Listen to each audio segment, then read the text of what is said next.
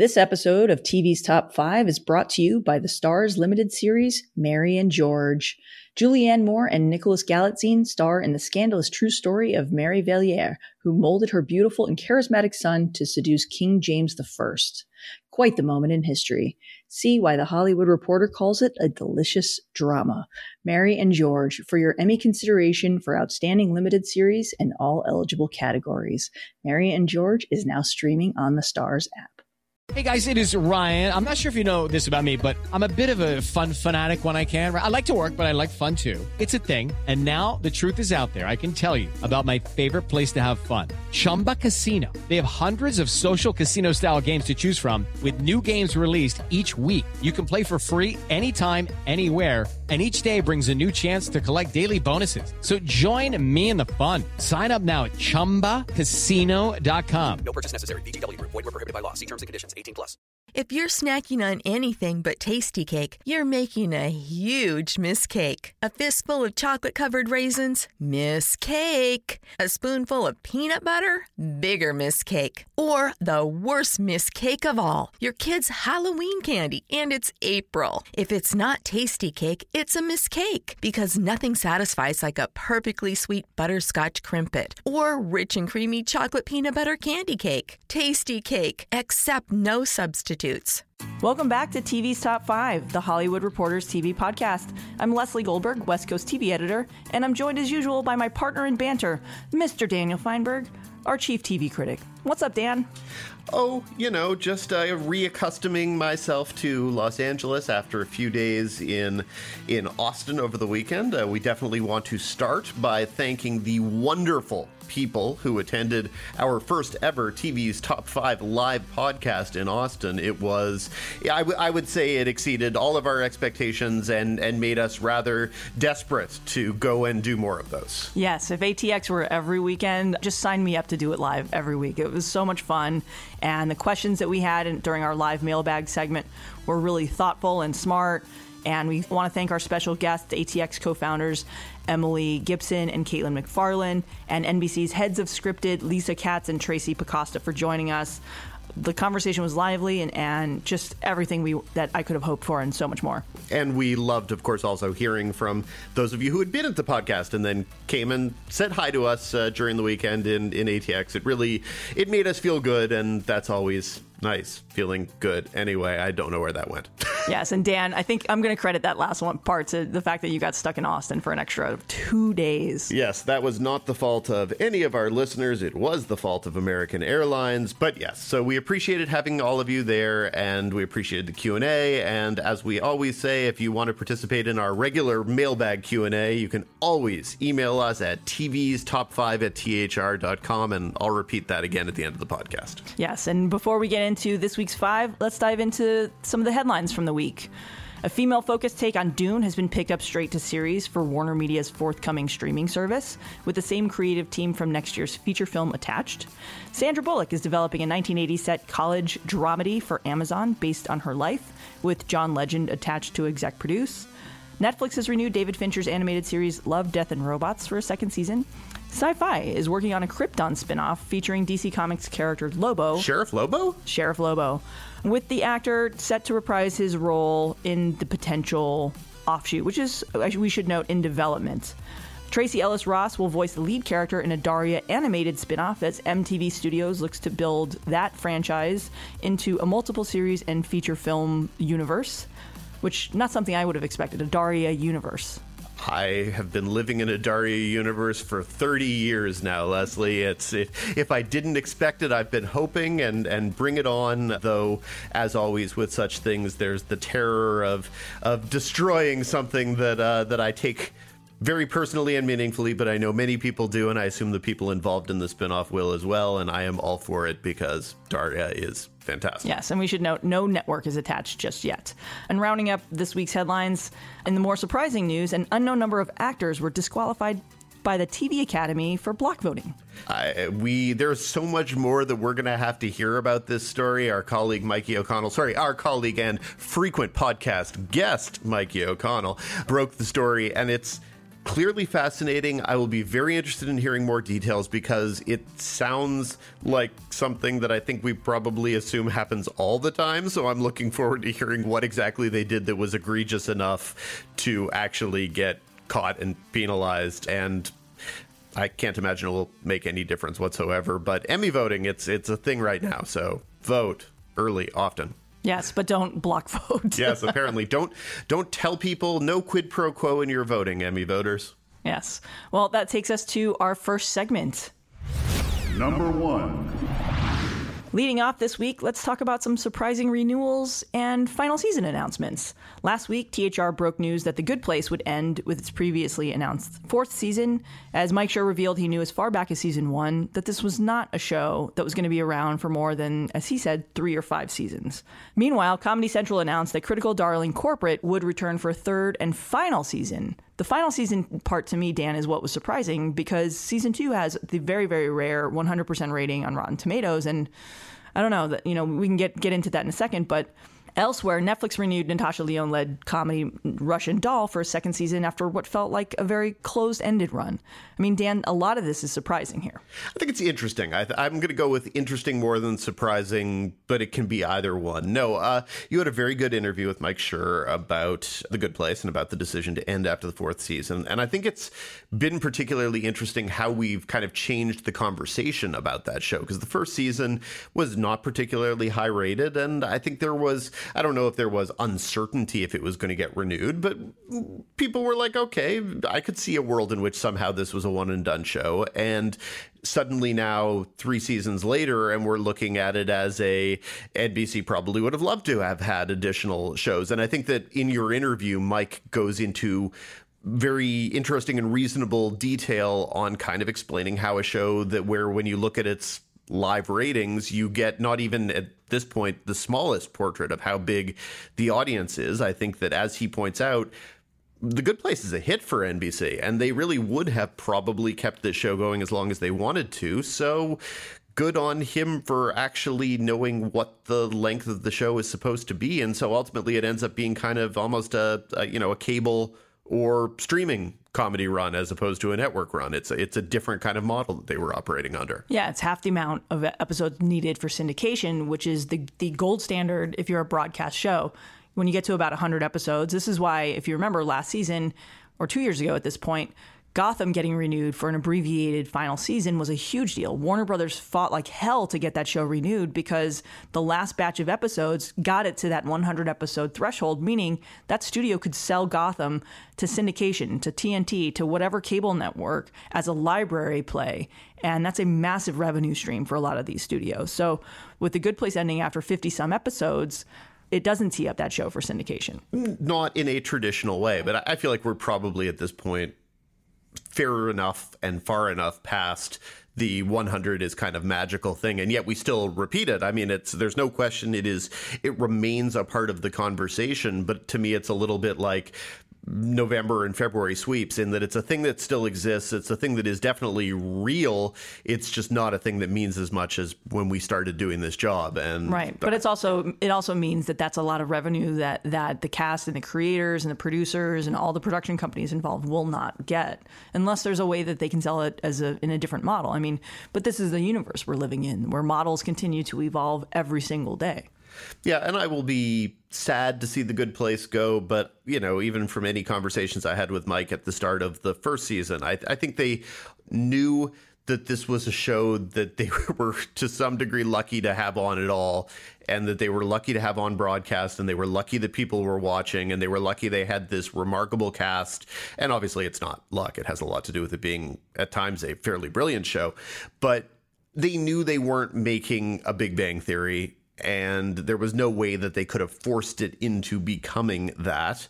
And so I trust that they are taking the show to the place they want to take it, and that's all that I honestly ever want for any showrunner who makes a good show. So in the same way that if Natasha Lyonne and the team of Russian Dolls say that they have additional seasons, it's probably my job to go, okay, cool, go and do that, even if when I got to the end of the finale of Russian Doll, my reaction was, okay, that was absolutely perfect. It resolved things in a way that I'm satisfied with. It didn't force me to tolerate or believe answers that would have been too mechanical or too concrete. It simply put me in a place where, okay, I buy that was the story they wanted to tell.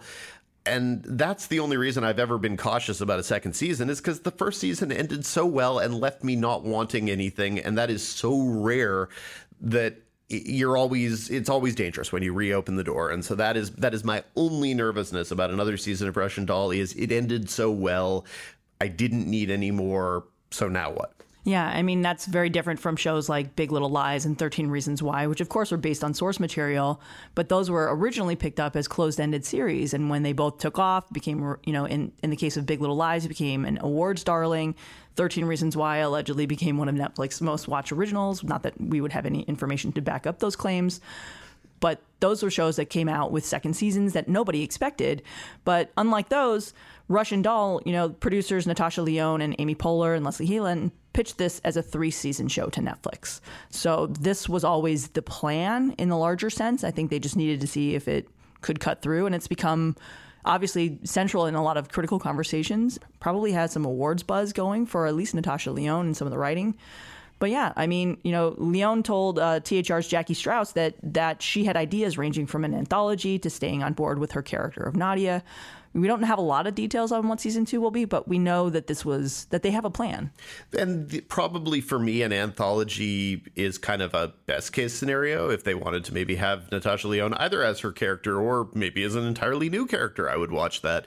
No, look, with 13 Reasons Why, that was, I don't want to say it was greediness, but they saw something that was successful and they kept going with it. The second season of 13 Reasons Why should be a cautionary tale for everybody. It was horrible. It was unnecessary. It justified its existence in no particular way. And coming back for a third season. It's that makes me uncomfortable, and that is always kind of a cautionary tale that I hope that people will avoid. On the other hand, even though I liked the first season of 13 Reasons Why, I didn't like it anywhere near as much as I liked the first season of Russian Doll. So for me, I guess it should come down to faith. And do I have faith in these people? And I probably should, but I'm still allowed to have concern, darn it. I'm still allowed to say, you gave me a perfect experience. Yes, I'm fine with being with you guys, but don't ruin perfection. Yeah. Let's wrap up the segment and talk about Corporate just a little bit here. So Corporate season 2 finale drew 171,000 total live viewers. And of course, where that's not counting digital plays where Comedy Central is particularly strong. But I mean, I was surprised for one. This was a show that cut through, that had some critical support. And from everything that my sources are saying, they decided to give it a third and final season so that the creators could end the show, give it a proper conclusion. But they're canceling it because no one's watching. And I think that's probably the way these things should ideally work if you're a big enough corporation that you can afford to kind of say, okay, look, here's your final season, do what you want. Don't introduce CG dragons in this final season because you don't have the money for that. But no, if you're Comedy Central, you should be able to do this, to say, okay, this is a show that has a passionate audience, and that down the road, I think people will watch the 2 or 3 seasons of Corporate and say, okay, this was a show that in many, many ways was ahead of the curve in terms of how people work in 21st century America. I think that it is definitely a show that has a comparable resonance to an Office Space or The Office, or even several shows that don't include the word office in the title. Yeah, I think it's good that they're doing this. Look, it was always going to be a particular and peculiar show, and the audience was always going to be not vast. But I do think ultimately a lot of people will find this show. And so it's better for Comedy Central to have it in the library as a finished show. Yeah. I also think, to me, it reminds me of when John Landgraf over at FX came out and said, in explaining how a show gets renewed in this peak TV era, where the audience gets a vote, the critics get a vote, and the executives get a vote based on the strength of the creative and the pitch that they know for the upcoming season. But that's not necessarily true for every outlet anymore. It is such as we've seen with Corporate and Comedy Central. And John Landgraf likes to make sure that he makes critics feel loved, and bless him for that. When we had Lisa and Tracy on our podcast, just last week, live from Austin, they listed the various factors that go into their decisions, and they did not feel the need to tell me that my vote counted, and that's entirely reasonable as well. But that's a broadcast show, and that's on a little bit of a different model. But yeah, but we digress. Well, that feels like a good note to wrap things up and take it to our second segment of the week. Number 2. A warning. This segment includes some language that is not suitable for all listeners. Batting second this week, it's June, which means it's Pride Month. I, for one, am very excited. It's always wonderful to see a lot of rainbow flags all over my social media feed, and a lot of people just, who are in the community celebrating, and supporters really just being vocal about how much things have changed. It's honestly, it's refreshing, and honestly, I really wish every month were Pride Month. But to talk about Pride Month and the way same-sex stories are told on television, including love scenes and the evolution with shows thanks to, like Pose and Vita and so many others, we're pleased to welcome Vita showrunner and creator Tanya Saracho to the podcast. Welcome, Tanya. Hola. Buenos dias. Good morning. Hello. How are you doing, Tanya? Thanks for talking with us today. I'm good. I'm having my coffee. I'm talking to y'all. It's Pride. It's fantastic. And you and the cast of Vita are grand marshals at the San Francisco Gay Pride Parade at the end of the month. That's incredible. The mothership. I know. I am having a dress made, designed by a Latinx designer. And I was like, can it be like the Hunger Games? When I turn, can rainbows come out? So I don't know if he's going to be able to manage that. But the dress is a giant rainbow. I don't know. I don't know. He showed me the drawing, and this girl has cinch waist. I was like, that's not gonna look like that on me. But if I twirl, will rainbows come out? That was my question. That sounds incredible. I think in our current streaming, binging, etc. TV universe, it's often hard to know when you're finding an audience and when you're making an impact. When you get an opportunity like that, how gratifying is it to sort of see that you're making a difference? Well, I feel like the queers have seen us from go, that doesn't mean that all other concentric circles of viewership have found us yet. But since last year, that was especially brown queers were the ones that were like, I have never seen myself on television or represented that way. We had a scene last year where we found out that Emma was a femme top. And she was with a non-binary person. And that scene got a lot of attention from us, from brown queer community, because we've never seen something like that. And the conversations that it sparked were so just fulfilling, because that's why you do it, for representation, And then we got a little bit deeper into it this season 2, not just with the sex scenes, putting condoms on vibrators and that kind of thing, or washing hands right before having sex, that kind of thing, but also conversations we were having. Yeah, and I mean, the fact that we're sitting here talking about a femme top being a storyline, we've come a long way from Ellen's Puppy episode, which aired in 1997. Sure. And to hear you use these terms and to be talking about this kind of community and this representation on television, it's illuminating for people who are not part of the community. It's, Yeah, I think so. Yeah. And those questions are welcome. I mean, I don't ever want to be didactic, and that's not why we do it. We follow the story. We follow the characters, we guide ourselves through character first, and then we follow the stories that they're engendering. But to be a little teaching moment of I've had the conversation of the condom and the vibrator, and also the polemic, because, not in my room, it was this 3-day, 4-day lively debate, because I have some married ladies in my, so I would never, with my wife, would I have used the vibe? I'm like, no, we're not. We're saying that these women are sexually active. That's what we're saying. This relationship is not a relationship yet, like that. So but that conversation is so interesting, because what room would I ever get to have that conversation with a bunch of other queers, and brown people too, because it's also that added to it. The dominant culture has had some instances where, you just quoted one, like Ellen, of representation, but sometimes, we haven't. But this is a nice moment with posts in the mainstream and with us. Not so much in the mainstream, I think, because our cable ways, but it's amazing. Yeah, I mean, dating back to that Ellen episode, I say that because it was really groundbreaking. And to think that going back to 97, Disney ABC lost advertisers because Ellen came out on television and said, yep, I'm gay, and that was cause to lose advertisers. But I'm curious, from your perspective as a queer showrunner, how have you seen stories of LGBTQ characters really evolve over time? I mean, which shows are doing it right? What was the one that had the most impact on you? Well, out of 4 bosses, 4 showrunners that I've worked for, 3 were queer men. They were gay men.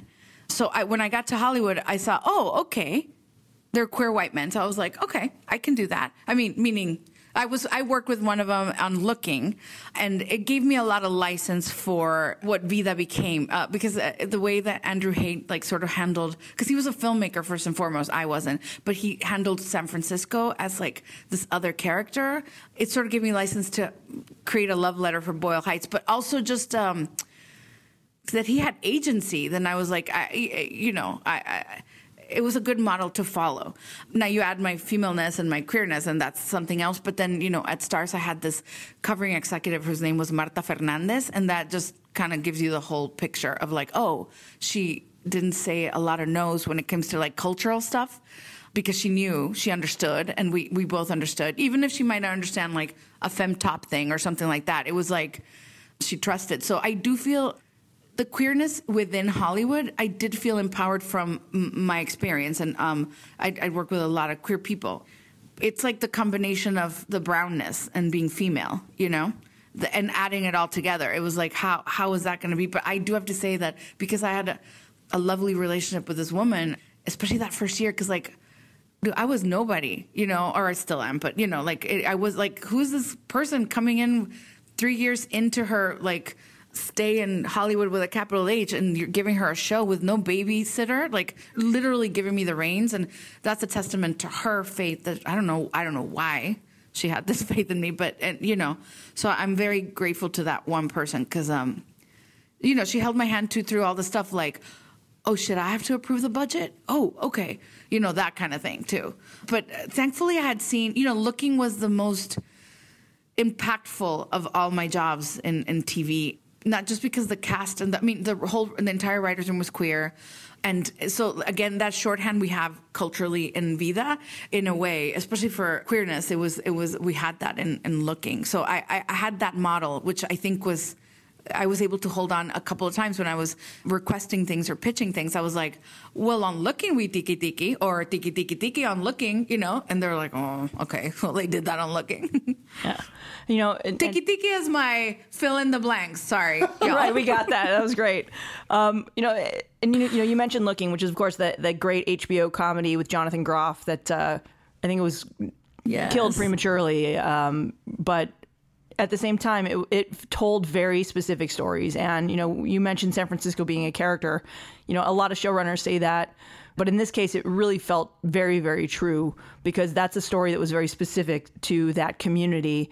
I'm curious, we feel like we're in an era where being gay or queer intersects. I mean, there was an MTV comedy called Faking It that told a story of a teenager who was born intersexed. And it feels like, we're in an era where being gay or queer is not the most interesting thing about these characters anymore. We have evolved that coming out stories are just no longer important. It's because we're so in the culture, and it's to see that represented on television is, for me, it's very refreshing. But I'm curious, as a TV viewer, when did you notice that shift happen where coming out stories wasn't just the most interesting thing about LGBTQ characters? We talked about this on Looking a lot because some of us were not millennials, but then there were millennials, and we were especially younger millennials, they don't often have coming out stories. They're just no, we just knew. And everyone discussed their trauma, oh my God, this is my coming out story stuff. And that was from a different generation. And then the younger generation was no.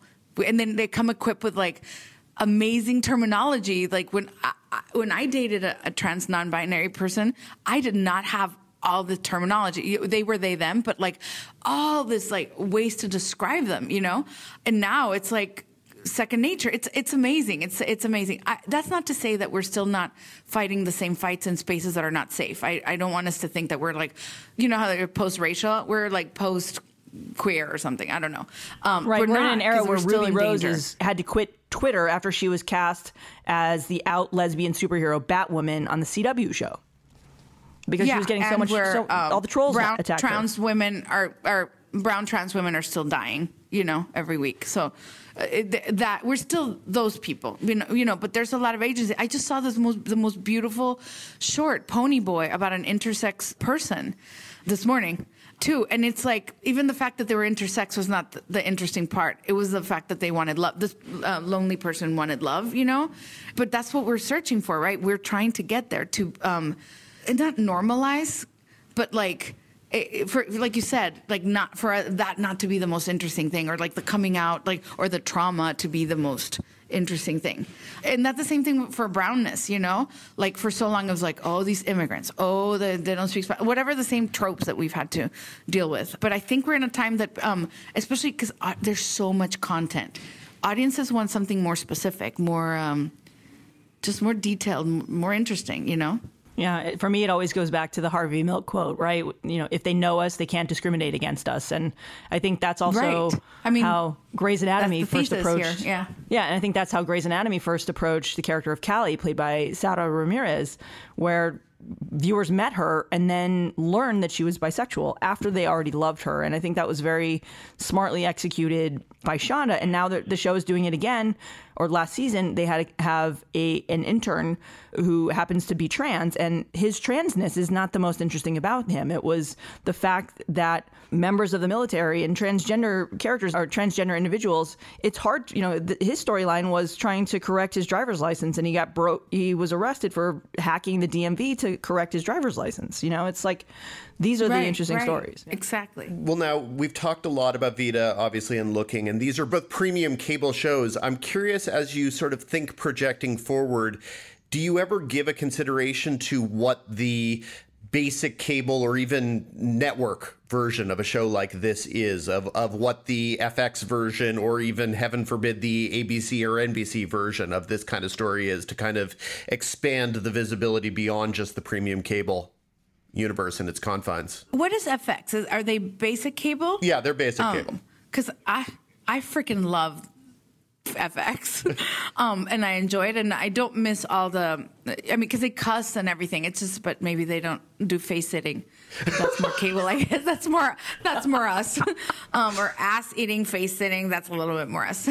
But I love FX, so like I could see, a version of Vida on FX. I mean, ultimately, Vida is a family show. It's about loss. It's about coming home. But the way we build it with such specificity, also it's real. I think it's built like a little movie, so it's like a little expensive and stuff. I don't know if it would exist on network, especially like I said, the face sitting. I don't know. Those parts, the sex in Vida is not gratuitous. It's always for a purpose. It would be like a big part of the story that would be missing. So I don't know about that. But streaming, FX, I bet, yeah. Yeah, I go back. There was a Ryan Murphy show that it aired for one season in 2012 and 13 called The New Normal. Andrew Rannells and Justin Bartha played a married couple. It was produced and showrun by two out showrunners, Ryan Murphy and Ali Adler. Canceled after one season in what wound up being a huge broadcast season that saw a lot of LGBTQ shows and characters really fall by the wayside. But that show, to me, was far ahead of its time. Yeah, I think some shows have been ahead of their times. Like, I remember that show. I remember the buzz it cost, too, because of what you just mentioned. Also the content, But yeah, maybe they should, revive it somewhere. I would love that, yeah. Well, Tanya, thank you so much for joining us, and have an amazing time in San Francisco. Yes. Oh, my God. With my Hunger Games rainbow dress. Yes. And also representing, brown queerness. Thank you so much. And be sure to catch new episodes of Vida on Sunday nights on Starz. Thanks, Tanya. That takes us to our next segment of the week. Batting third, let's do a State of the Network check-in with BET. Number 3. This week, BET announced that it will launch a streaming service in the fall as the Viacom-owned cable network officially throws its hat into the streaming wars. The service, which is, of course, near a deal with an executive to oversee it, will feature originals including Tracy Oliver's long-gestating First Wives Club reboot and a Will Packer-produced comedy called Peachtree Place. The latter will be redeveloped with an edgier take for the streaming service, which will also include content from Tyler Perry, who inked a massive deal with Viacom back in 2017, but didn't kick in until May of this year. He will create original series and movies for the platform, as well as other Viacom outlets. And of course, the streaming platform will feature content not just from BET, but other Viacom brands as well, such as MTV, Comedy Central, and VH1. Dan, what do you think? Well, first of all, I think probably First Wives Club has gone through enough different twists and turns and machinations in its pre-production and gestation process that you want to take us through it, because while it is not yet a designated survivor level of whatever, this is a show that has gone through a lot of different forms, and I'm going to be kind of amazed whenever we actually see it as a real thing at this point. Yeah, of course. It was originally developed for TV Land with Jenny Bix attached as the writer, and that was a script that was picked up and produced as a pilot for TV Land. Allison Hannigan, Megan Hilty were among the stars in that. It did not get picked up at TV Land. Instead, they redeveloped it. They brought in Tracy Oliver, who co-wrote Girls Trip, as a showrunner, and her pitch for the new First Wives Club 2.0 was to make it an inclusive take. And they picked it up to pilot, and then it moved over to Paramount Network after they cast it, and they pick it up to series, and then it goes from Paramount Network to BET as part of a big push for scripted originals at BET under that network's new president, Scott Mills, who, of course, replaced Deborah Lee, who had been there for 3 decades. And it was one of the originals within the Viacom portfolio that he really fought to get for BET. And then, this is a show that's been in the can for, I think, a year plus. Production is done. They are done with it. It's basically sitting there waiting for a premiere date. And now it's going up on this platform that we know pretty much not a lot about. And I think it's obviously a brand name, and so that's the thing you want to have. And we've been talking, if you listen, an awful lot about all of these different streaming services and kind of how the two things you want to have when you're starting is you want to have a big brand that is splashy and sticky, as Paul Lee might have said back in the day, and tasty and delicious, something that will actually get people in the door. But then you also want to have a library. And one of the things that's most interesting about this to me is that you have Tyler Perry, but they don't have the Tyler Perry library. And that's the thing where that actually could be a differentiating factor. Like if you were to tell me, okay, here is a platform, it comes equipped with all of Tyler Perry's TV stuff, and perhaps maybe some of his movie stuff, I don't know, it's purely hypothetical and imaginary, I would say that was actually enough of a hook. Yeah, without knowing who produced a lot of the Tyler Perry feature films, his TV series are owned over at OWN, which is a Discovery-owned cable network. So seeing stuff that's owned by a completely different company move over to Viacom, that's not going to happen. Oh, no, definitely not. But that is still, when I hear this news, I go, okay, will it have this crown jewel? And the answer appears to be not. Do we have any sense of why this is a thing that BET is doing as BET Plus rather than just a Viacom multi-network streaming platform of their own? I mean, we don't know a whole lot about it. I mean, this is something, when I say BET announced, they didn't really. This is a story that I've been tracking for more than 6 months that came to light this week. Like everyone else, everyone's preparing for the new world. I mean, this is also a company that is making Viacom, which is making a massive play for streaming. I'm sure you've seen billboards around town for Pluto TV. I can't avoid them. They're everywhere. That's a Viacom-owned unit, which there's Natalie, our colleague and frequent podcast guest, Natalie Jarvie, did a great take on the stakes at Pluto over at THR.com. But look, this is, you have to compete. As all these companies have ramped up originals, Netflix specifically has taken aim at pretty much everyone.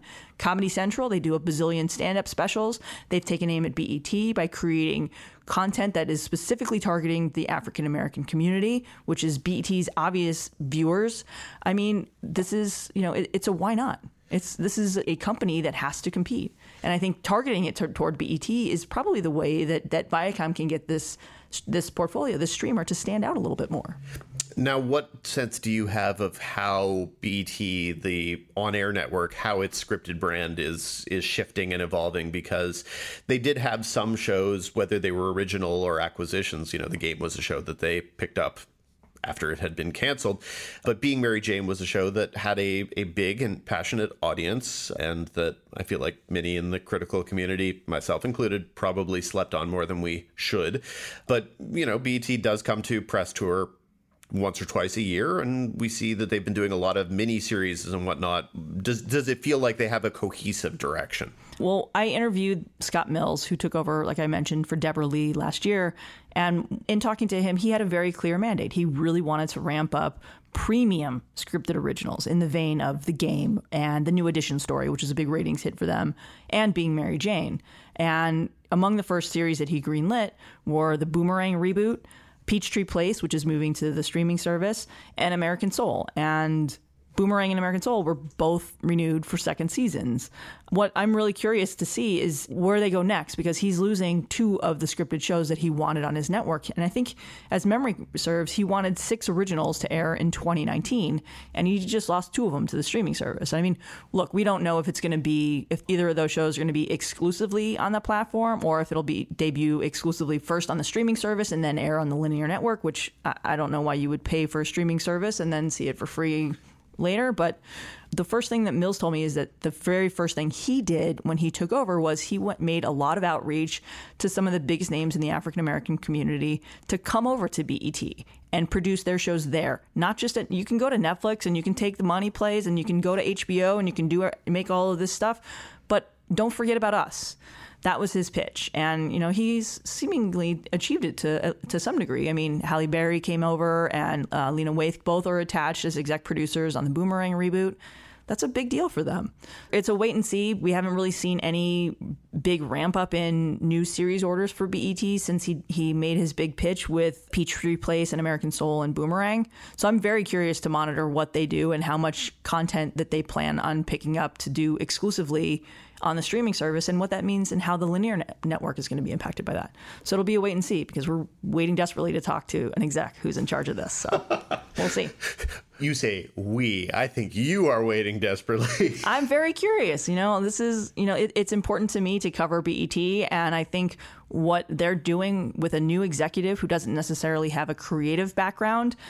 Scott Mills isn't necessarily a creative guy. He came over to BET as president after serving as Viacom's exec VP and chief administrative officer, overseeing human resources, real estate, facilities, and securities. So that's not necessarily a creative thing. But I think, it doesn't take a rocket scientist to know that to program a network, you need big names. And I think that strategy of going out and doing on-the-ground meetings with some of the bigger producers in the community, that's a smart thing to do.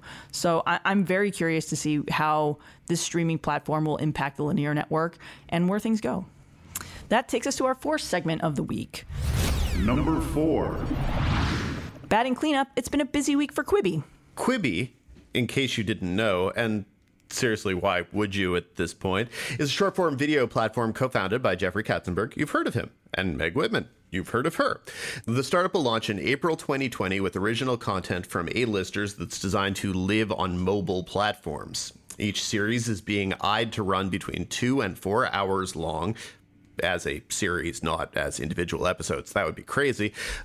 With episodes running 7 to 10 minutes each. Quibi, of course, stands for Quick Bite. That's where it gets its name, Dan. Quick Bite. It's Quick Bite content. How old were you when you learned that, Leslie? Because I was this many seconds old. Probably about 6 months ago. Oh, honestly, I had not paid. My first question in this segment, without having read your introduction initially, was, what the hell does Quibi stand for? There you go. And now we know. Also, among the powerhouses involved with this is our former boss, the amazing Janice Min. So we definitely want to acknowledge that we're in the tank for Quibi. No, not really. We're not. But we do. We do have good confidence and faith in Janice. So. But yes. So, okay. Quibi, Quick Bite. Wow, I had not known that before 10 seconds ago.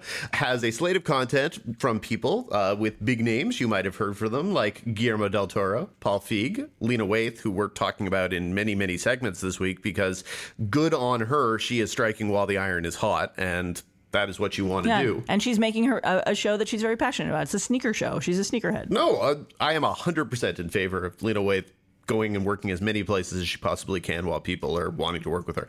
Also, Don Cheadle, who is very, very busy, and Mr. Steven Spielberg. And that is the big thing that was announced this week. Plus, this just in, Idris Elba is doing a show for Quibi, this time about cars and stunting and stunt cars and which driver is the best. So it's kind of a competition show. But Idris Elba doing a show for Quibi. Sure. The let Idris Elba do whatever he wants business model did not work so well on that Netflix comedy that Idris Elba did. So it still has not been renewed. I think I've already forgotten. Do you remember the name of the show? Oh no, Good Luck Charlie, I think, or was that something on Turn Up Charlie? There it is. Good Luck Charlie is a different show for a different demographic, but yes. So yeah, I feel like Idris Elba is going to great lengths and pains to prove that we like Idris Elba in some ways and some things, but maybe we don't need to see everything on his mind. But look, if he's getting paid to do the things that he's passionate about, good on him. And good on these platforms for letting people embrace what they want to do. Exactly. So, okay, this week there was a lot of publicity about the Spielberg horror series. Why were we talking about it as much as we were this week, Leslie? Well, this is a short-form show that he insisted viewers consume after the sun goes down. And Quibi developed some software to allow that to happen, to monitor what time it was and whatever time zone viewers are going to watch this. And we should note, Quibi doesn't launch until next year. I believe it's April next year. But yeah, so Quibi designed software that only lets viewers watch after the sunset and before the sun rises the next day. And this, of course, became almost an instant meme. Yes, people in certainly in our Twitter world made many sarcastic jokes about how what Quibi had managed to create or craft was TV scheduling. I would say it's maybe not even that specific, because TV scheduling, as many of our listeners will know, is a complex art form. This is not even complex. This is kind of blunt instrument. This is just creating primetime, basically. It's creating a time slot. So this is working backwards. We've talked frequently about how we think the evolution of streaming is likely to eventually lead to basically a streaming form of cable. This is the evolution of short form or streaming viewership, in which they're going to encourage people to tune in regularly in a time slot. And so it feels like old business model that it's being hailed as a new business model because Steven Spielberg? Yeah, and by tune in, we mean on your cell phone, because Quibi is designed to be consumed on mobile platforms. So, are you making a clarification that no one actually tunes in anymore, and that back in the day, you used to have to tune into a channel, sometimes involving antennas and other strange things that the kids today know nothing about? It's an antiquated terminology that no one knows, just like when you tell someone that you're going to dial them up? Yes, Dan. Excellent. I'm attempting to explain for our younger listeners who don't know what tuning in even means. Yeah, but look, the business model is interesting. There's a lot of money that they've raised to back this platform. They've got some of the biggest minds in the industry attached to it. And look, Dan, I mean, you, of course, are not the perfect case study because you watch everything, and you watch on screeners, on your laptop, on Apple TV. You know, for me, I Chromecast a lot of stuff from my laptop. I'm 45 years old. I don't watch things on my cell phone unless it's baseball and a hot clip. But that's, for the most part, mobile viewing that's where everything is going right now. It is. And a couple of years ago, we had at Press Tour for the first time, the good people of Snapchat came to try to explain to us what they were doing. And thus far, Snapchat and its original programming has not taken over our demographic conversation, and we might need our listeners to tell us if wild and crazy and artistically revolutionary things are happening on Snapchat that we simply don't know about because we're not as young as we once were. Do you have Snapchat, Dan? I do not have Snapchat, Leslie. I invested a lot of effort into making sure that I cared about Twitter, much to my chagrin, and a little effort into making sure I cared about Facebook, definitely to my chagrin. Snapchat I skipped, Instagram I skipped. I would like to say that I'm waiting on whatever the next thing is, but I might just be waiting to die. Oh, Dan. This got really dark. Please don't do that. Just facing my own mortality. No. I occasionally watch videos, but no, it's the thing. It's the thing where anytime you talk to a young person about how they watch TV, they say they watch TV on YouTube, and it's not even TV. That YouTube is just the thing they watch, and whether it's YouTube originals, whether it's unboxing videos, whether it's Twitch videos of people playing video games. Every word I say makes me sound older and older and older, and definitely makes me feel older. My 25-year-old cousin explained to me what unboxing videos are, and now I can't stop watching the baseball card unboxing videos. Okay, but the difference there is, and this is the thing, I will say that watching a baseball card unboxing or opening of a pack of baseball cards, that to me actually sounds entirely entertaining. But of course, I bid on them. There's things on eBay you can bid, like you get all the Dodgers out of a certain brand of box, and then you watch the unboxing. And if you hit a Walker Buehler rookie, it's like a $700 card, and you just won it because you bid $30 on eBay. For okay, all the Dodgers, that just went crazy. Whereas the idea of opening a pack of baseball cards and just not knowing who's going to be in it, that I can understand. But most of these unboxing videos are people opening boxes where they know exactly what's inside them. Anyway, Quibi, though, on the other hand, is clearly being designed by, well, it sounds like it's kind of an older person's idea of how younger people are watching TV. That's kind of my impression of it. And I wonder if that's a good or a bad strategy. It might be a good way of getting people like us to pay attention, but I don't know if it's a good way to get people who actually know what's happening right now on Snapchat. But Quibi is getting a lot of top names, and that's the business model. Big names, short form content. So if you've got someone who can do a 2-hour movie or a 2-hour TV show that's broken up into 6 and 7 minute quick bites, see what I did there, Dan? Then, why not do it? Are you going to watch a show with Idris Elba if it's a scripted show, or like they just announced this week, a Don Cheadle show? Why not? Probably. And definitely, without a question. In 7-minute bites, yeah. I will watch whatever Steven Spielberg is doing. It doesn't really matter what it is. So, but again, that's how you lure the olds. I don't know if it's necessarily how you lure the youngs, but I guess we will see what their strategy is on that front, and we will be talking more about Quibi in the future. And I will even attempt to remember that Quibi stands for Quick Bites. Yes. Also, Dan, did you just refer to us as the olds in terms of demo? Yes, I believe that's what the youngs call us. Ouch.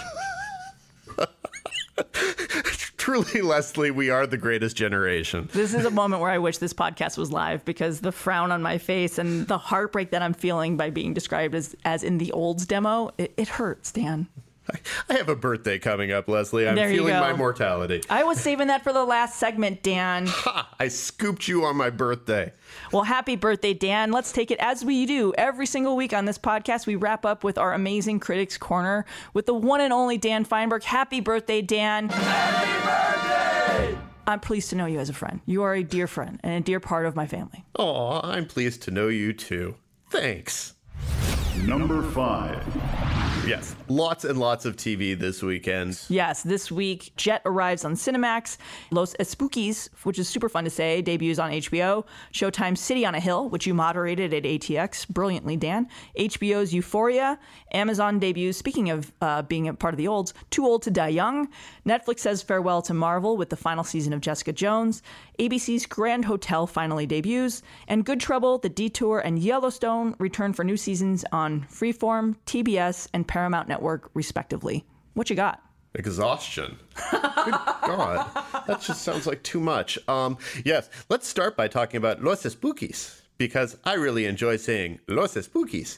It comes from, among other people, as executive producers, Fred Armisen, who people will know from Saturday Night Live. The other two creators are Julio Torres and Ana Fabriga.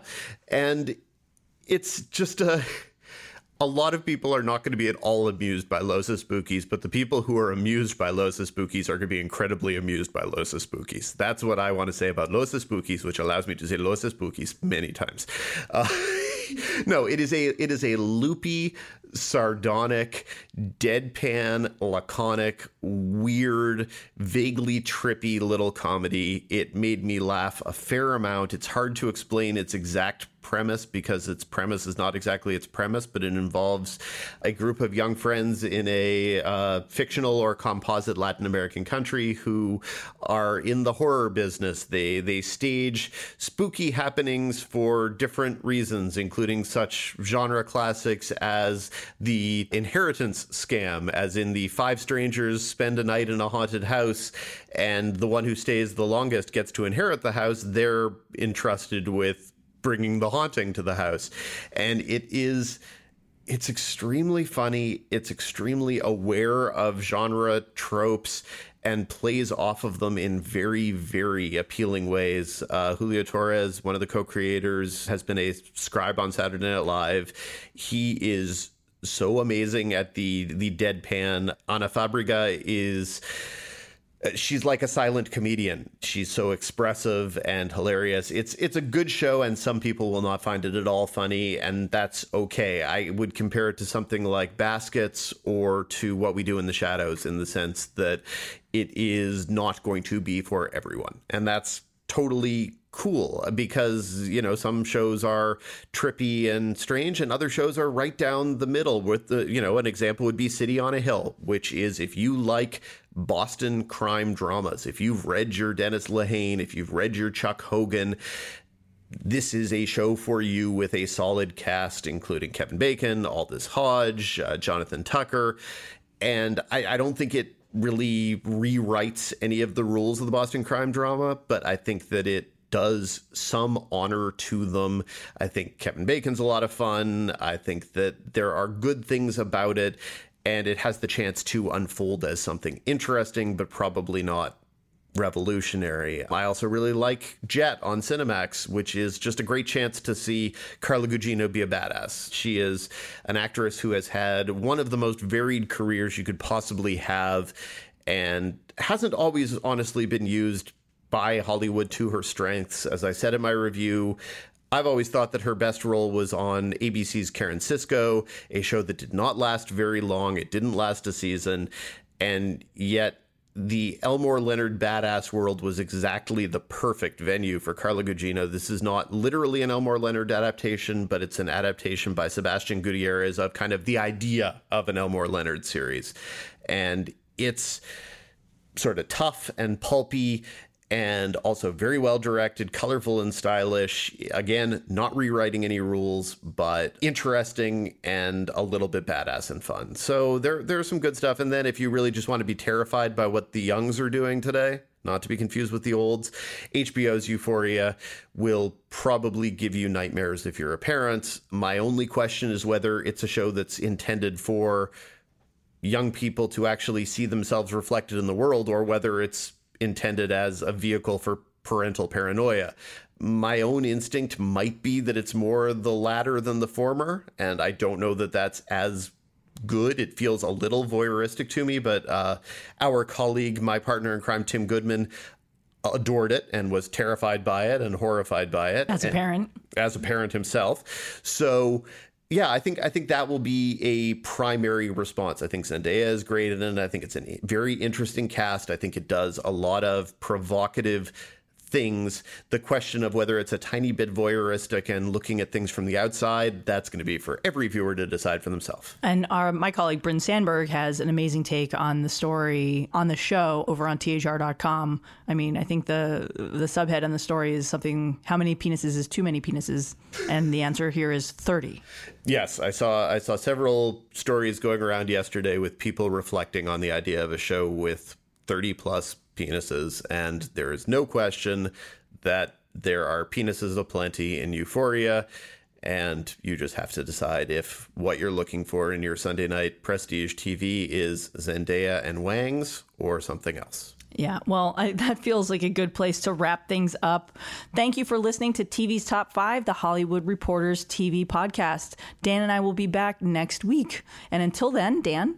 If you like us, you should subscribe to us on all of your favorite platforms of podcasting and whatnot. If you really like us, you should rate us. If you really, really like us, you should review us. We appreciate it all.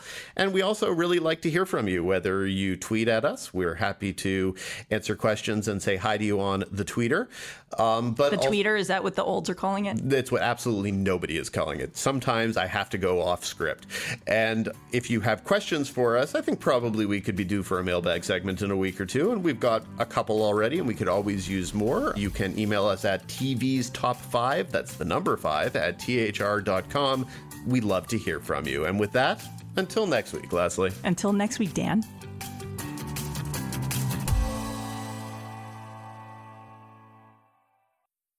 If you're snacking on anything but Tasty-Cake, you're making a huge mistake. A fistful of chocolate-covered raisins? Mistake. A spoonful of peanut butter? Bigger mistake. Or the worst mistake of all, your kid's Halloween candy, and it's April. If it's not Tasty-Cake, it's a mistake, because nothing satisfies like a perfectly sweet butterscotch crimpet or rich and creamy chocolate peanut butter candy cake. Tasty-Cake, accept no substitutes. This is the story of the one. As a maintenance engineer, he hears things differently. To the untrained ear, everything on his shop floor might sound fine, but he can hear gears grinding or a belt slipping. So he steps in to fix the problem at hand before it gets out of hand. And he knows Grainger's got the right product he needs to get the job done, which is music to his ears. Call, click Grainger.com, or just stop by. Grainger, for the ones who get it done. It is Ryan here, and I have a question for you. What do you do when you win? Like, are you a fist pumper, a woo-hooer, a hand clapper, a high fiver? I kind of like the high five, but if you want to hone in on those winning moves, check out Chumba Casino. At ChumbaCasino.com, choose from hundreds of social casino-style games for your chance to redeem serious cash prizes. There are new game releases weekly, plus free daily bonuses. So don't wait. Start having the most fun ever at ChumbaCasino.com. No purchase necessary. VGW Group. Void where prohibited by law. See terms and conditions. 18+.